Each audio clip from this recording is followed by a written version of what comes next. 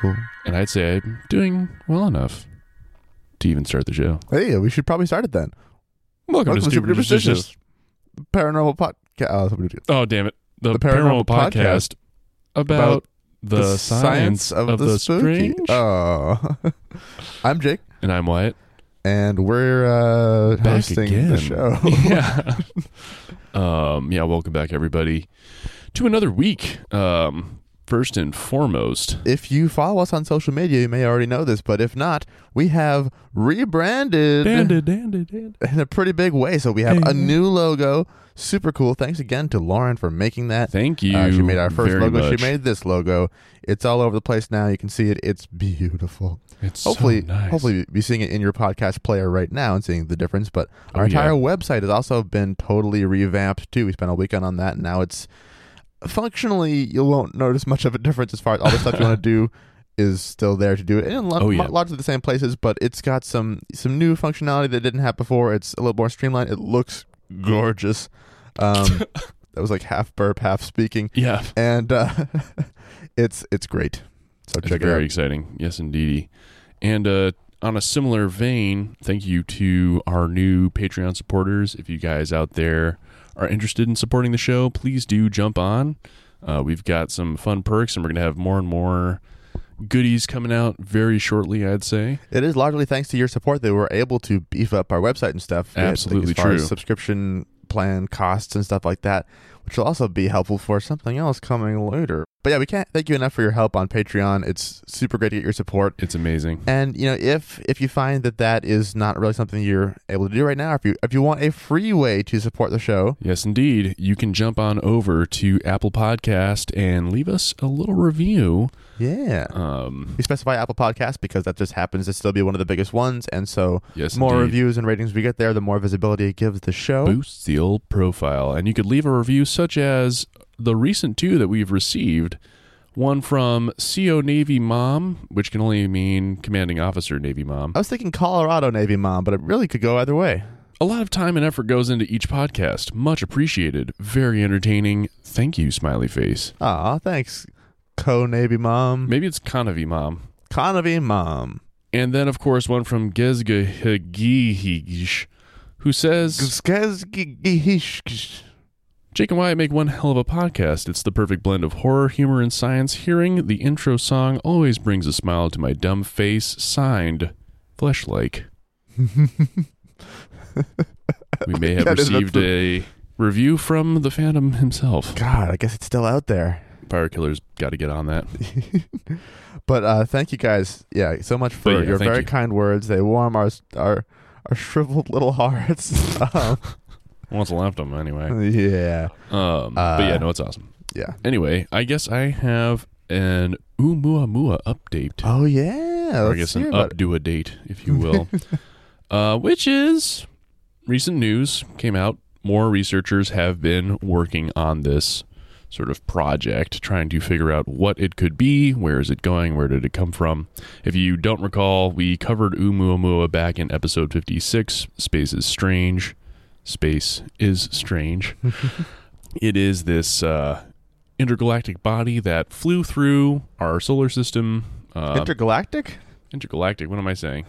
Exosolar? What am I trying to say? Sure. I don't have this part drafted. I'm kind of going off book here. It's a space rock. It's a rock from space that flew through our solar system.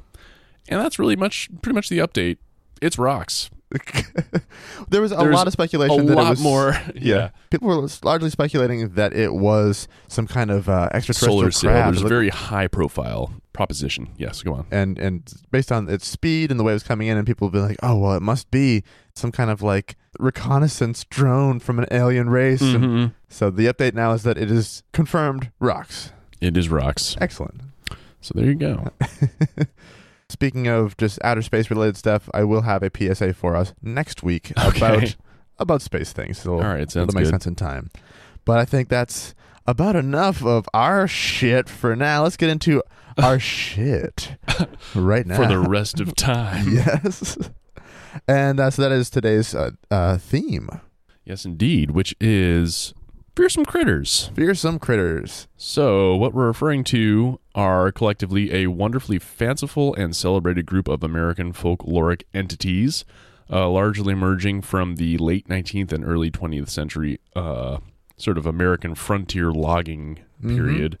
There are many fearsome critters, but each was essentially born in the same way, emerging somewhere in the American wilderness out of a fusion of explorational spirit, playful imagination, and the human tendency to look for monsters in unfamiliar places. Not to mention just the kind of urge to haze greenhorns. Quite exactly true. So, yes, they represent a form of oral tradition before the internet, even before radios and readily accessible electricity.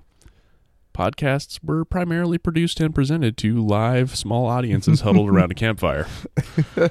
So, yes, this was a means of hazing as well as entertaining groups of folks. And they're basically a collection of horrible, potentially threatening Pokemon that were the cause of that rustling bush, those bumps in the night, and the general unexpected creaking and cracking of the woods. Very fun stuff for, like, if your whole life is campfire stories, you're always around a campfire pretty much every night. The unending flame. Yeah, then you just have a bunch of increasingly weird and wonky creatures out there. Mm-hmm. And all of them real. Absolutely every single one of them 100% real. We have brought up fearsome critters in passing in the past. Right. I know you mentioned the I can think of this. The Gumbaroo. The Gumbaroo, I got it. That's right. Way back in our episode about the cryptozoology conference. And I think I may have given just some brief lip service to the hide behind, but there's just so many of these things. Naughty. But yes, so today we have collected a very large handful, I believe, between us, 9. Something like that, yeah. I went for one bonus one because mine were kind of short, so... with those counts, why don't you kick us off? And I think it is my turn to kick off anyway, so that works out absolutely perfectly. Which is part of the reason I justified to myself having one extra, because I knew it would work in terms of alternating. Well, there you go. So for sources, I'll be primarily using the 1939 book Fearsome Critters by Henry H. Tryon. Not Tyron, but Tryon.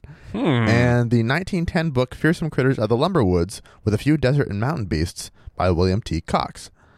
These are both available digitally from a handy website called lumberwoods.com, which is edited by Lenwood Sharp. It's wicked cool. A very neat compilation of stuff, very handy to get through. It is super nice. It's great. A lot of my stuff comes from those sources as well. Those are pretty much like... This applies to our whole segment. Yeah. And that website also includes a cool book of crazy old-timey inventions and ideas that serve as a basis for that which is steampunk. So it's just a neat place to visit. We will, of course, as always, link to the stuff we're talking about. Hell yeah.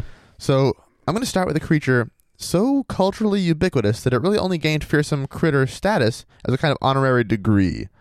Its achievements were made on its own first, and then once that classification came around, it was generally agreed that the jackalope was more than deserving. Jackalope is, as the portmanteau name might suggest, basically just a cross between a jackrabbit and an antelope, or more specifically, it's just a rabbit with antlers. Yeah. Some of the stories, so it does come with its own fearsome critter style stories of what happens if you encounter them in the wild. So they're supposed to be very dangerous. I think they're known as like the warrior rabbit or something like that.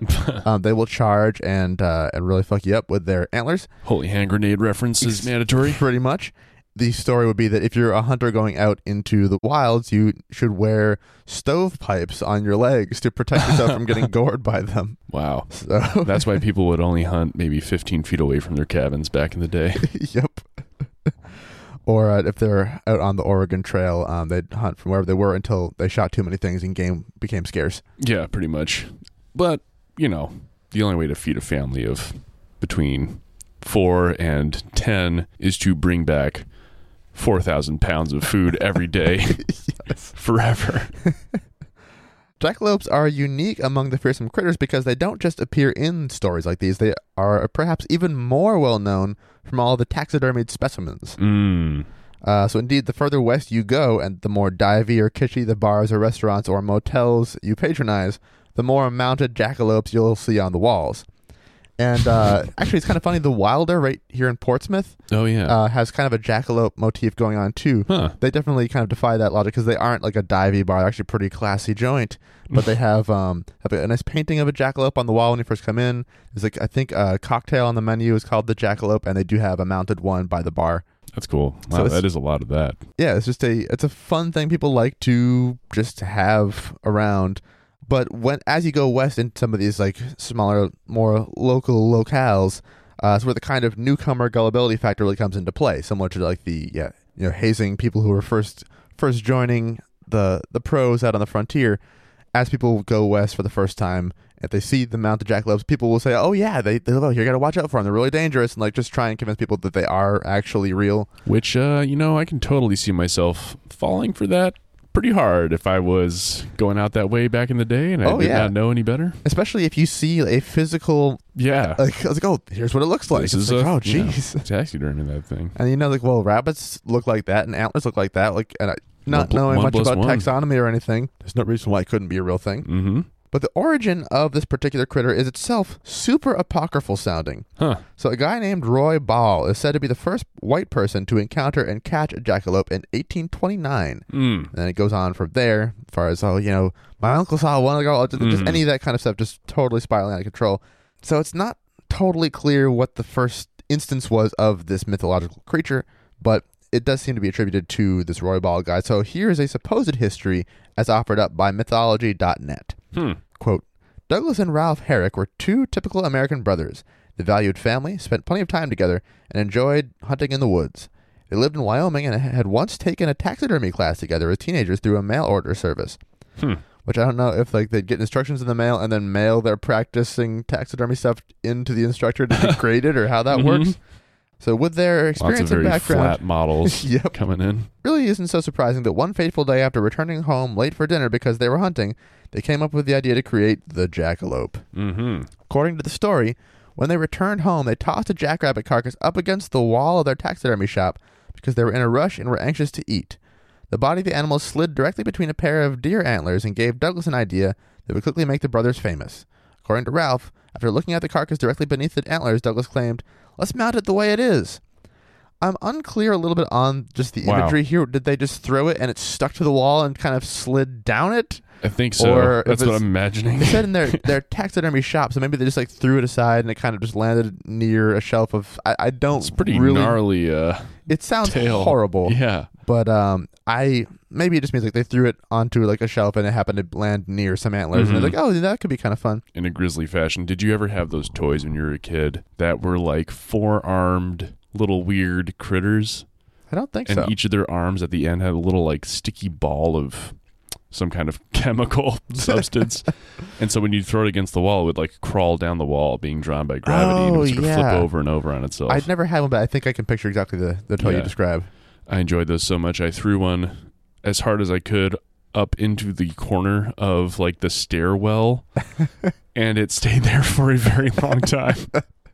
My sister and I used to do we didn't have that, but the stairwell at our parents' house, we would fire Nerf darts at the wall for them to fall down, and sometimes they would stick too hard. I'd be like, well, I guess that's there now. That is, yes, exactly.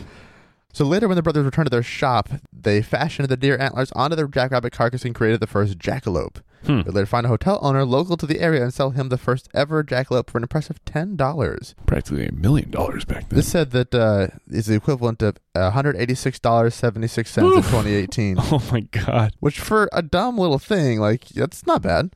Not bad at all. The hotel owner's name was Roy Ball, the same man that would later be credited with trapping and discovering the first known jackalope in 1829. Ball was proud to display his jackalope head in the lobby of his Labont Hotel in Douglas, Wyoming. The strange piece attracted the attention of many guests and soon began to draw visitors of its own. It certainly didn't take long for the strange mount to attract attention across America and become a focus for the tourist industry. So this is claiming that specific people could be traced to the first jackalope. I am less convinced that any one person, or in this case, a pair of brothers, could say they're the first ones to come up with a jackalope for some other reasons. Okay. The jackalope is, very importantly, not a strictly white American folk creature. Oh. There are plenty of tales of horned rabbits in Mesoamerican culture as well, suggesting that this kind of thing goes back quite a bit further. That's so interesting. Interestingly, Europe also has its own variation on jackalopes, particularly a hybrid animal called the Volpertinker. Huh, that's even better. This is something actually I had never heard of, but that Sabine told me about before. That last night before. Yeah, Sabine and Patrick, her partner, both of them pretty cool scientists and from Germany. And I was asking them about any kind of weird creatures or cryptids or things from where they're from, and first thing they came up with was the Volpertinker. And they so I looked it up and I was like, oh shit, this is just like a jackalope with wings. There you go. Okay. It's usually a combination of different creatures, like some kind of mammal body and antlers and then wings. But more commonly, at least the head tends to be rabbit, if not the whole body as well. And sometimes they have fangs. Tiny, cute, like, my brain is fucked up right now. Hippogriff? Griffin. Well, Griffin, yeah. Manticore. Manticore works as well. Any number of chimera type creatures. That's really the word I was looking for, is chimera. I see. Carry on. This particular creature dates back to around the 17th century or so, it sounds like. And it's part of just a general human tradition of mashing a bunch of animals together into one monster type thing. So, like you said, yeah, the chimera concept is just something humans have always liked as a monster. Like, oh, what if it was all these things combined? Overall, some folks think that worldwide myths about horned rabbits may actually stem from a real-life phenomenon. Which is interesting. It's called Shope papillomavirus. It's a virus that causes bony tumors to grow on the rabbit's head and body. Interesting. So rabbits can actually have these horn-looking things growing off of them. If they happen to be coming off of the head, and someone saw that, they might be like, oh, I saw this thing. And then stories can come from there. Yeah. It's not required that there be a real world basis for these stories, but it does make sense how they could independently develop in totally different parts of the world. Yeah, that's a good point. So that's kind of nifty. I'll leave off with this tidbit about from hoaxes.org on how to catch a Volpertinker. The best way to catch a Volpertinker, according to legend, is to be a beautiful young woman or be in the company of one, since Volpertinkers have a weakness for female beauty. The woman should go out into a forest at night while the moon is full and find a secluded nook where a Volpertinker is likely to be. Hopefully the creature will soon reveal itself. When it does, the woman should expose her breasts. This will cause the Volpertinker to instantly fall into a stupor, allowing it to be easily bagged. Yeah. Well. Some old school creeper recipe right there. Show us your boobs. Yeah, there you go. So for the jackalope, what rating should we give this particular fearsome critter? Out of 10. How about its fearsomeness? Its fearsomeness? Yeah. Keep in mind that you need stovepipes to protect your legs. It can gore you. This probably does really like boobs. Depending on its terroir. Yes. I'm giving this one an 8. An 8, okay. Quite fearsome. I was going to give it maybe a 6. All right. But that may be partly biased by the fearsomeness of some future critters. Oh. We'll see. That's true. Well, I'll follow that up with the Goofus bird, of course, a.k.a. the Philomaloo bird. Philomaloo! Or the Flu Fly bird. That's another really great characteristic of most typical fearsome critters is the names. Oh, yes. This will be a very brief entry. They say the Goofus bird flies backwards, as it does not care where it's going, only where it's been. And it builds its nest upside down. I guess this should be the official bird of America at this point. Yeah. So yeah, good luck with those eggs. It is described as having a conspicuous appearance with a turkey-like head, long green neck, and silver scales. A black right wing and a pink left wing. A person likened to a Goofus bird is, perhaps as a shock to no one, someone considered low in intellectual curiosity and indifferent to their life direction. If the name didn't already kind of give you that impression. Yes, indeed. The dipshit bird. The dipshit bird. Goofus is also suggested as a possible origin of the word doofus. Which, indeed, is slang for a person prone to foolishness or stupidity. The fuckface bird. Also perhaps influenced by the German word doof, meaning stupid. So we're back into Germany again. That's interesting. Yes, indeed. It's kind of funny, isn't it? Well, I suppose it makes a kind of sense with many Northern European immigrants coming over to begin the lumbering industry, as it were. And the fur trapping, too, for that matter. Just general frontier's existence. Yeah. So, yeah, that's about all I've got on the Goofus bird. It's kind of just a standalone tall tale. There's never really been much else to it than a ridiculous story to tell people. And it's out there. And it's out there. And all the rest of mine are the same too. So as far as it'll be, Jackalope is quite I figured I open with one that actually had substance, and then we just kind of go from there. I will hilariously close with one that has the most substance. So perfect. Oh, great. What would you say about the Goofus bird as far as its fearsomeness? I'm gonna give this a -3. I think. -3. Yeah, I'll give it a 0. Alrighty. Very good. On to the Splinter Cat. Ooh. Some people call splinters slivers. That's weird, and they should feel bad. But more to the point, this is the Splinter Cat and not the Sliver Cat, because the Sliver Cat is another different thing. Oh, okay. It's an entirely different fearsome critter. The Sliver Cat? Yeah. Not to be mixed with the Silver Cat. Yeah, which was hard to Google when you're... It's like, did you mean the Silver? It's like, no, I didn't mean the Silver Cat. A widely distributed and frightfully destructive animal is the Splinter Cat. It is found from the Great Lakes to the Gulf and eastward to the Atlantic Ocean. Oh, this one. But in the Rocky Mountains, it's been reported only from a few localities. Apparently, the Splinter Cat inhabits that part of the country in which wild bees and raccoons abound. So, for the record, this is, I believe, absolutely everywhere. Yeah. Except for some of the deserts of the American Southwest, which apparently raccoons do not make it to, but otherwise they are just everywhere, as are bees. As are bees. These are its natural food, and the animal puts in every dark and stormy night, shattering trees in search of raccoons and honey. So it's another point of order I want to make, is I find it interesting here that the author specifies wild bees, but then talks about honey.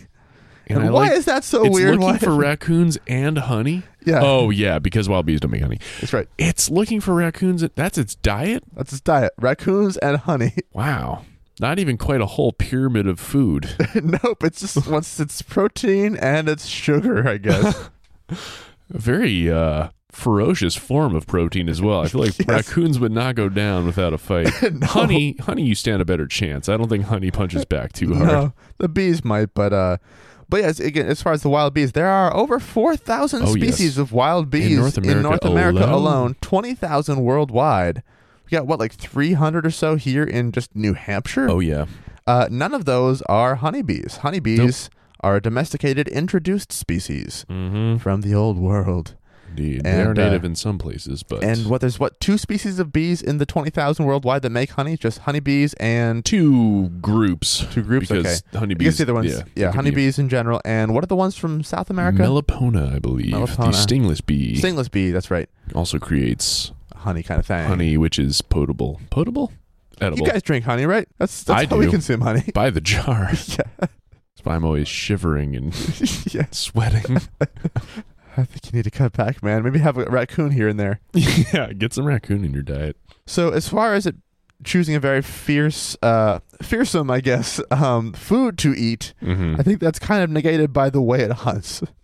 The Splinter Cat doesn't use any judgment in selecting raccoon trees or bee trees, but just smashes one tree after another until a hollow one containing food is found. There's only one or the other kind, though, so I'm sure it does pretty well. Yeah, it's a 50-50 chance. The method used by this animal is in its destructive work is simple but effective. It climbs one tree, and from the uppermost branches, bounds down and across toward the tree it wishes to destroy. So basically climbs up the trunk of a tree and sprints straight down it and across for a full head of steam. Okay. I think I don't know if it goes across the ground or just across a branch and jump out, but either way, it just really uses gravity to help it speed up. Yeah. And then it says, striking squarely with its hard face, the Splinter Cat passes right on, leaving the broken and shattered tree. Oh, wow. The tree broken and shattered as though struck by lightning or snapped off by the wind. Huh. So they just explode through trees with their heads. It's pretty hilarious smashing image. into them. Appalling destruction has been wrought by this animal in the Gulf states, where its work in the shape of a wrecked forest is often described to windstorms. So at the end, this one gets a little bit cute and self-aware, and that is no good. Cannot have that. No diming to the actual explanation. Yes. So the fearsomeness of this, I would say, if we ignore the way it's negated at the very end by the author, I'd give it a good, 7. Imagine one of the things smashing through a tree and, eating raccoons. You must have some good ones coming up. I would give this one another 8. All right. There we go. In the densest woods of Wisconsin and Minnesota, it is said a small creature resembling a stubby-legged dog with the ears of a cat lurks in the darkness. The tea kettler. Tea kettler? a critter which obviously gets its name from the fact that it makes a sound akin to that of a boiling tea kettle. Oh, okay. Also, much like a tea kettle, this creature only walks backwards, and steam blasts out of its mouth as it makes its whistle. Oh, wow. Which, incidentally, means its internal body temperature is somewhere around a toasty 100 degrees C, obviously. Jesus Christ. Tea kettlers are adorably also said to be very shy. Aw. As such, so the story goes, if you hear a kettle on the boil in the woods, chances are you've been paid a visit by the cutest critter ever. Aw. No factoids on diet or tendency to smash trees. It just boils its insides all the time. Yes, always boiling. And interestingly, also walking back. It's another, like, this animal walks backwards. It's oriented in the weird way. It's pretty common for them to want to just make, this is the thing that just moves in a really strange Let's way. break the rules. Yeah, it's totally different from anything you've ever seen before. Yeah. So I'm going to give this one a 2. I think a 2 is what I was going to give it as well. That seems pretty perfect for it. Because you could accidentally get scalded by the steam, possibly. Exactly. Okay. Well, luckily we do. At least, I guess your last one is supposed to be more I've informative. got 2 more. But yeah. I was thinking, as we're going towards the end, mine get, I think, progressively dumber. That's fine. So, That's totally fine. Which was by design. This next one is called the Central American Whin Tosser. Wind or whin? WHIN tosser. Whin tosser. Whin. Okay.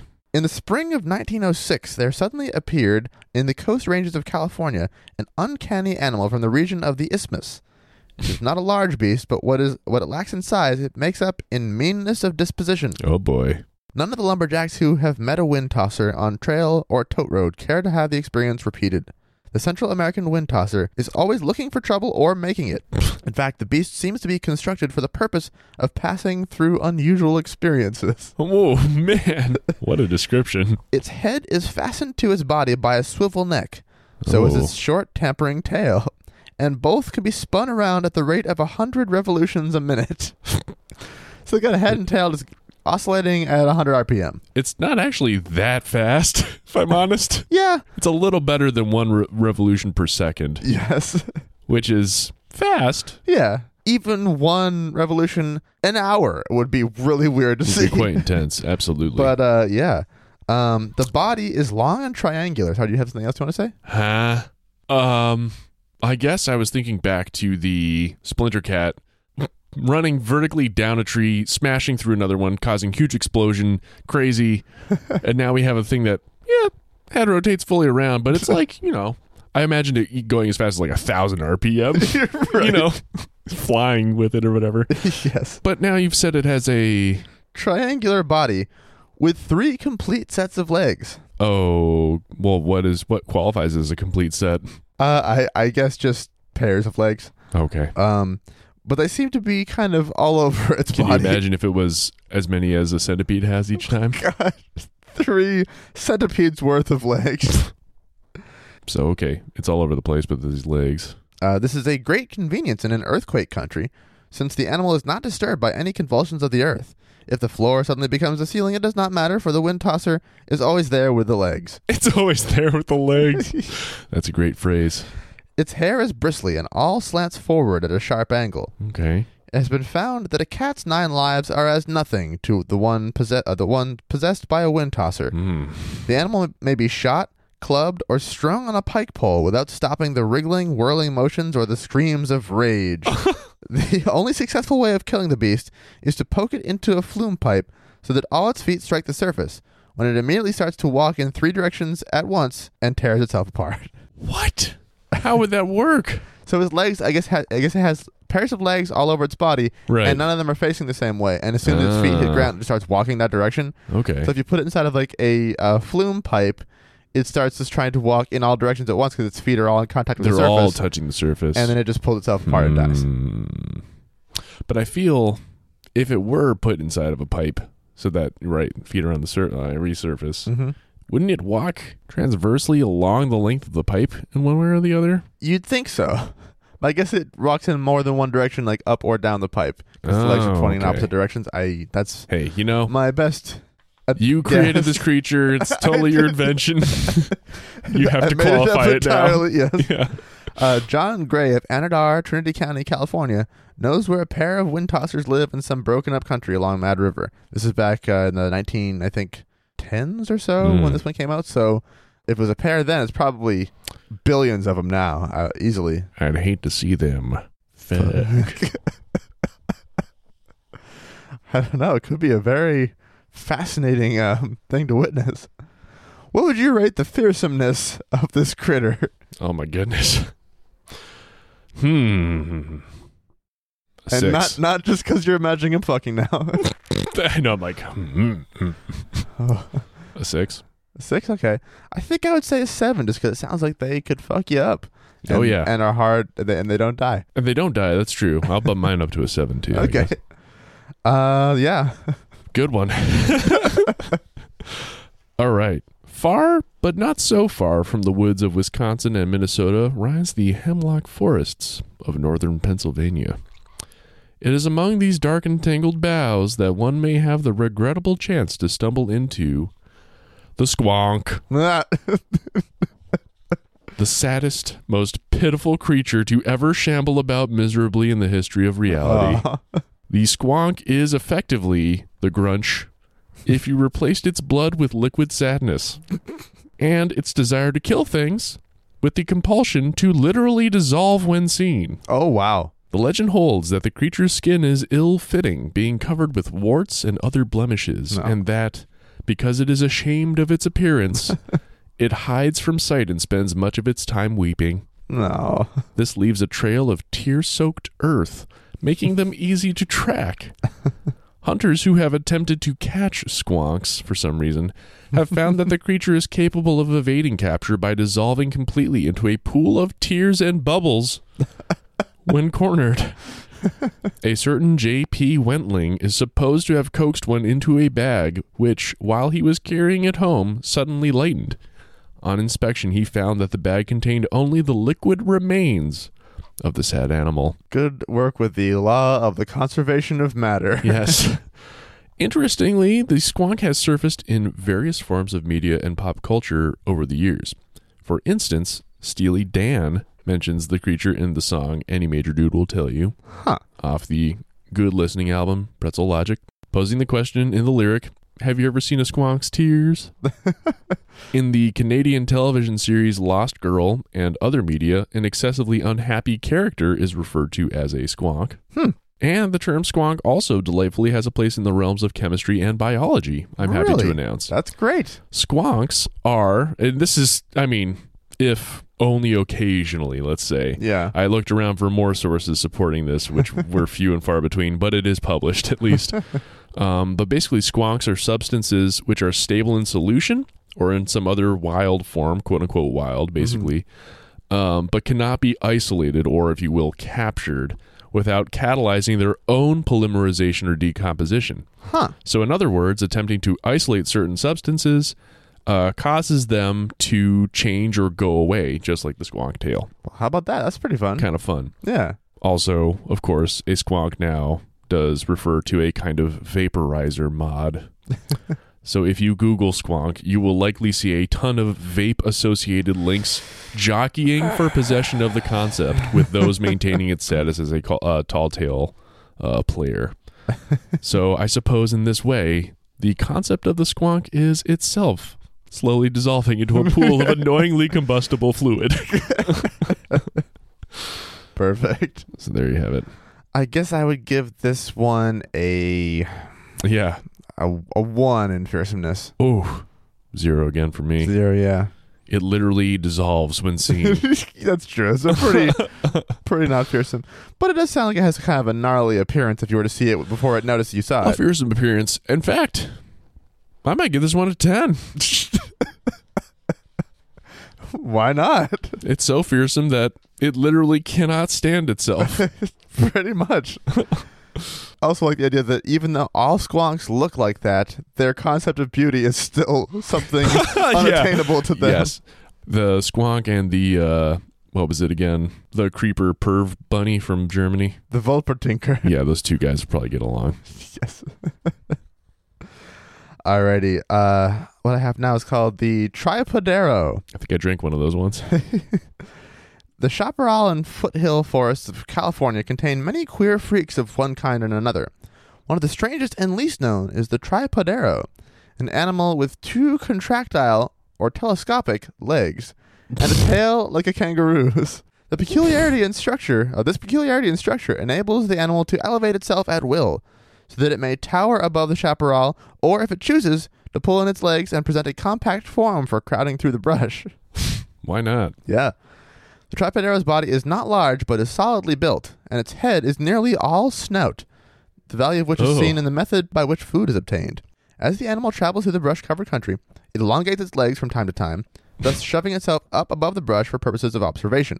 If it sights game within a range of 10 rods, it takes aim with its snout and tilts itself until the right elevation is obtained. Then, with astonishing force, blows a sun-dried quid of clay, knocking its victim senseless. A supply of these quids is always carried in the left jaw. The tripodero then contracts its legs and bores its way through the brush to its victim, where it stays until the last bone is cracked and eaten. Let me get this straight. Yes. It shoots clay balls out of its nose? Yes. And it uses its legs to get real tall? Mm-hmm. To find food. Yes. That it has to kill? By shooting clay. it. And it only carries the clay in the left part of the mouth for some... Okay. What does a kangaroo tail do? I think it helps it balance. How's the mouth look like? I've seen a couple different illustrations where it's like a big old tube kind of thing, like with the nose kind of... It seems to combine the notion of the mouth and nose into just a long muzzle, so that the part it's shooting out of... Like when it says snout, they might have just meant muzzle. So it may not shoot it out of its actual nostrils. It may just be shooting shoots it out of its face. Yes, exactly. And then uses that same tube to crack bones. Apparently. What's his eyeball look like? Also tubes. So it's just an organ with legs. Yes. A pipe organ specifically. Exactly. Okay. Which I would consider, I don't know about you, but pretty fearsome. Pretty fearsome. Pretty biologically real. Definitely. And scary. Absolutely. Yeah. I'm going to give this a 6. Oh, I'm giving this one a 9. Yeah, that makes sense. I think its overall appearance doesn't seem so scary, but its ability to shoot you is a bit frightening. Probably would not do as well in largely peat or soft soil not as much ecosystems. No. Yeah. Would do extremely well near quarries, though, I'd bet you. Probably. All right, so we're headed back to Wisconsin for this next one. Ooh. More specifically, around the city of Rhinelander in the northern part of the state. It is here that in 1893, newspapers reported the discovery of a new creature. Quote, it had the head of a frog, the grinning face of a giant elephant, thick short legs set off by huge claws, the back of a dinosaur with a long tail with spears at the end. Jesus Christ. An accurate description of our Lord and Savior. I am, of course, referring to the... Oh. Okay, never mind. I was thinking I knew what it was, but then I realized I don't. Nope. Okay. My mouth was not forming an S it noise. It was forming a very large A, I think. I am, of course, referring to the hodag. Oh, that's right. I'm sorry. I'm picturing this creature, but I was forgetting its name. The hodag. Which is also the sound some people make when they're surprised but don't want to get anywhere near swearing about it. Hodag! Also, I hate to be that guy, but as biologically realized as this thing may sound, it was in fact a big-time prank orchestrated by land surveyor and timberman Eugene Shepard. I'm going to say his name again because I said it weird. Eugene Shepard.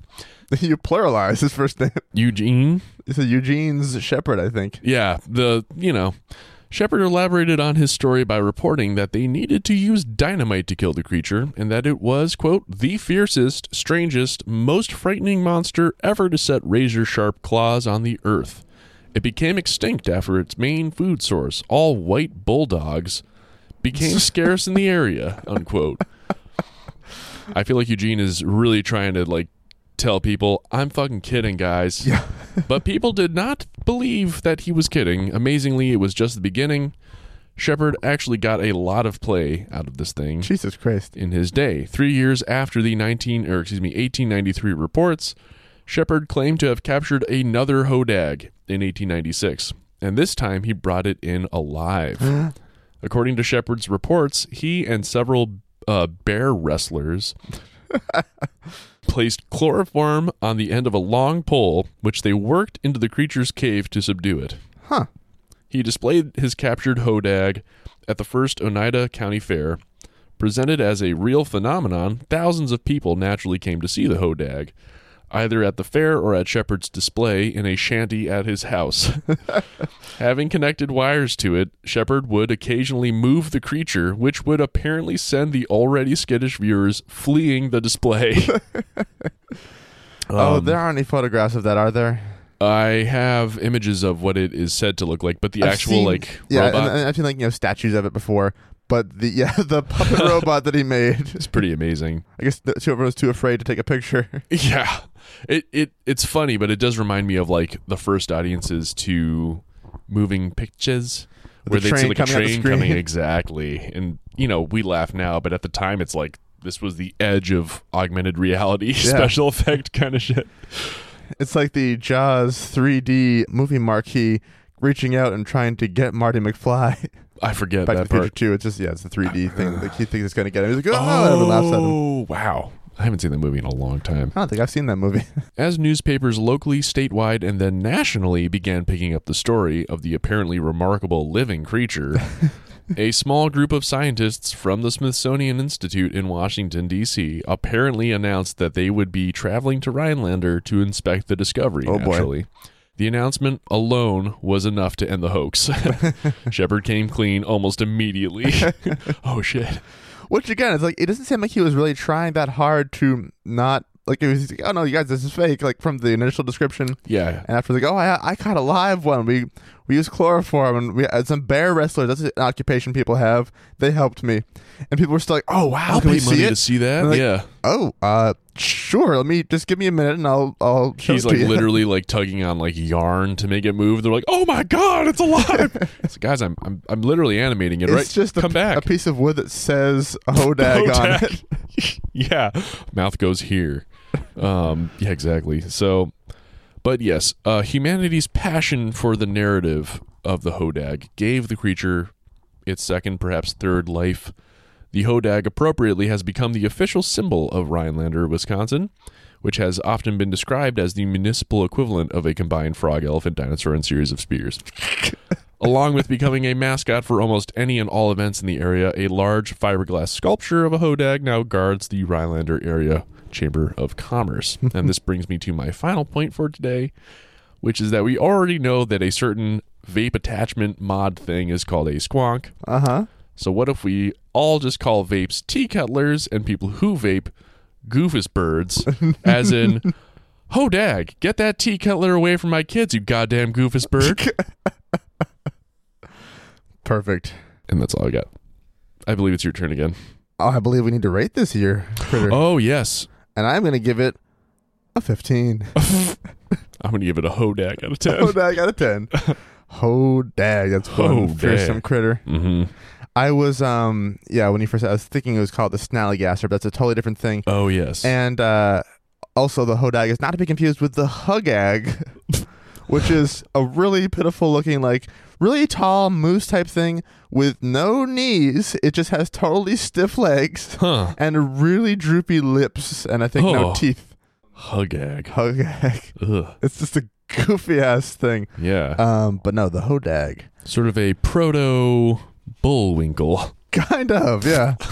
But it can't bend its legs. Mm-hmm. It kind of shuffles He never around. bends his legs in the show. He walks around like a robot.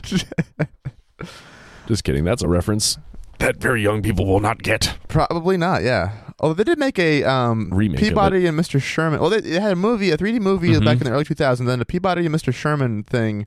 Or is it Mr. Peabody and Sherman? Yep. Oh, Sherman I don't and Mr. remember. Peabody. Pretty recently, which is from the same kind of canon as all the Rocky and Bullwinkle stuff. Yes, indeed. But in like the last few years, I was like, who is this for? Like, is it for the grandkids of people who used to watch that? Because it's like, it's a little bit. It was a bit of a misfire, yeah. Yeah, it was a very odd choice. Because I remember when Rocky and Bullwinkle was on. I used to watch reruns of that. I was like 4. Yeah, and like Dudley Do-Right and stuff. Yeah, and George of the Jungle, all those things from Exactly. those different animation companies. Good stuff. Very good stuff. All right, the final bonus creature, I guess, that I have is the Dungarvan Hooter. So exciting, you dropped your phone and started coughing. And lost your headphones. Help me. Help me. All right, I'm back. Okay. The Dungarvan Hooter. Not to be confused with the New Brunswicker ghost legend, the Dungarvan Whooper. This is a different. Wouldn't you know it? This is a different lumberjack story, but it's a ghost story, not a critter story. But I won't let that stop me from telling it right the fuck now. But what if the Dungarvan Hoover... What was the first one? Dungarvan Hooter. What if the Dungarvan Hooter died, and then it was both a ghost and critter story? That's too terrifying to imagine why. So here's the story I'll link to where I got it from. A young cook by the name of Ryan hired himself out to work in a lumber camp near the Dungarvan River. When he arrived at camp, he brought all his worldly possessions with him, like you do when you get a job in the woods. Oh yeah, computer. Yep. TI-83 calculator. Around his waist was fastened a money belt stuffed with coins and large bills. Nobody knew where he got the money, but the young cook made no secret of the fact that there was plenty of it. So guys, we're in the middle of nowhere like this, and I have this thing that's worth so really, much. Yeah, asking to be murdered. Yes. Ryan was a handsome fellow, tall and strong, with ruddy cheeks and black curly hair. He was well liked and could whoop and holler better than anyone in the camp. They had contests, I guess. And a good, strong shout was an accomplishment much valued among woodsmen. So I guess there you go. Yeah, that was something that was very prized. Every morning, Ryan was the first one up so as to prepare breakfast and fill the lunch pails with bread and salt pork.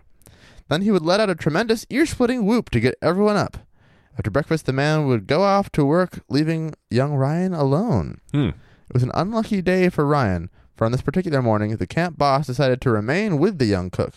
The boss was a stranger, but he was respected and his orders were obeyed. When the men returned late in the afternoon, they found young Ryan lying lifeless on the floor. Oh, no. He was dead, and his money belt was gone. Oh, no. The end. No. When asked what had happened, the boss said the young cook had taken sick suddenly and died. None dared question him further, but the woodsmen were suspicious. Where was the money belt? That night, a raging storm swept upon the camp, making it impossible to leave, so the men had to bury the poor cook in a shallow grave in the forest. As they trudged back to the camp, they stopped dead in their tracks, for above the howling and moaning of the wind came the most dreadful whoops and screams anyone had ever heard. It continued all that night and all the next day, driving the men crazy with fear. They left camp never to return. For years, the haunting sounds continued until Father Murdoch, a priest from Renus, was asked to put the poor spirit to rest. From over the wilderness grave, Father Murdoch read some holy words from the Bible and made a sign of the cross. Some say Father Murdoch succeeded in quieting the ghost, but others declare the fearful cries of Ryan can be heard to this very day. The whistle of the train that traveled by the Dungarvan would echo through the hills, resembling the whoops of the ghost. Hence the name of the train, the Dungarvan Whooper. So the train is a fearsome critter. Yes. The Dungarvan Hooter, formerly quite common from Maine to Michigan, today only occasionally met with on the Upper Peninsula of the latter state. A marsh dweller, dangerous to human beings. Shaped a good deal like an alligator, but curious as to equipment in that it has no mouth. The nostrils are abnormally large, the legs short, and the tail thick and powerful. The only cry is a loud snort. Concealing itself with satanic cunning behind a whiffle bush, the Dungarvan Hooter awaits the passing logger. What's a whiffle bush? I don't fucking know. I think it's a fearsome plant. Yeah, a pernicious plant. Pernicious plant. On coming within reach of the dreadful tail, the victim is knocked senseless and then pounded steadily until he becomes entirely gaseous. Whereat he is greedily inhaled through the wide nostrils. Damn. Rumsod and Prey saw it with a special eagerness. So, when I first started reading this one before, I thought it was going to say, they're beaten to, just mashed to a pulp, and then it just, slurps up the liquefied victim. Right. It mashes them to another state of matter entirely.